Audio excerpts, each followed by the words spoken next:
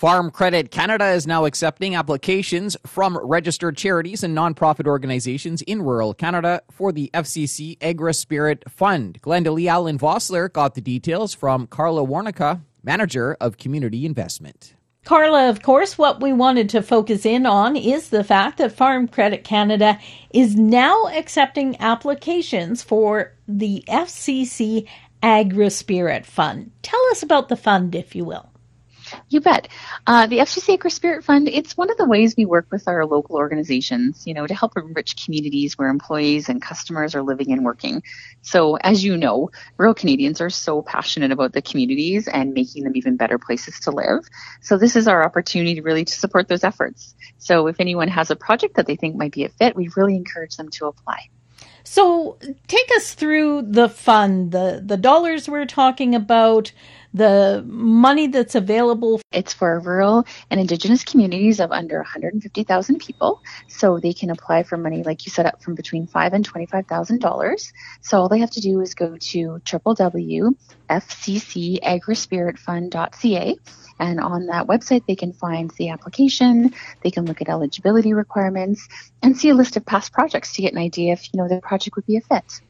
And about $1.5 million in funding will be handed out this year? You bet. Yeah, $1.5 million across the country. And what kind of projects would be eligible here? Yeah, they can really run the gamut. So as I mentioned, capital projects. So some examples of things we've funded in the past would be things like equipment, for food banks, like refrigeration equipment and that sort of thing. We've supported construction and renovation projects for community buildings. We've also done things that are agriculture and food related initiatives in rural communities, things like community gardens or maybe a van to transport food to rural centers, things like that. And who can apply, and take us through that application process, if you will? It's quite straightforward, we think. It's, again, any rural or Indigenous community of under 150,000 people. They can take a look at the website and see, check out the eligibility guidelines and see if they're a fit. And the application process is quite straightforward. You just click on the link on the website and it takes you in, and it's just an online form. No additional information to send in, no additional paperwork to forward. It's just everything is done through that online application form. But I encourage people to go on a little bit ahead of time and make sure they've got the time to gather the information they'll need for their application. But they have until April 29th. So there's still quite a bit of time left to put that application in. What kind of a difference, what kind of feedback are you hearing from groups that have been able to access this funding? What kind of a difference is it making out there? We've heard from many groups that it makes quite a difference in those rural communities. It can be a little trickier to find access to funding in those smaller centers. So that's really a lot of what the Agri-Spirit Fund is about. It's really about providing access to that funding for those crucial projects that are happening in smaller communities that keep those communities vibrant places for people to live and work.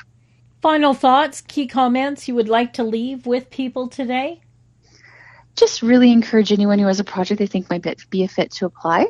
The funding is there to support all those wonderful projects that are happening in rural communities.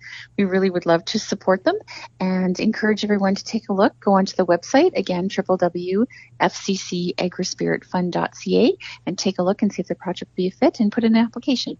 Carla Warnica is the Manager of Community Investment with Farm Credit Canada. FCC's Agri-Spirit Fund is now accepting applications. The application deadline is April 29th. For Golden West, I'm Glenda Lee Allen Vossler. Thanks, Glenda Lee. That's it for the Prairie Egg Wire for today. If you have any questions or opinions to share, send them to us by email, thefarmdesk@goldenwest.ca. On behalf of Glenda Lee Allen Vossler, I'm Corey Canute. Thanks for listening and have a great afternoon. The Prairie Egg Wire will return tomorrow on the Golden West Farm Network.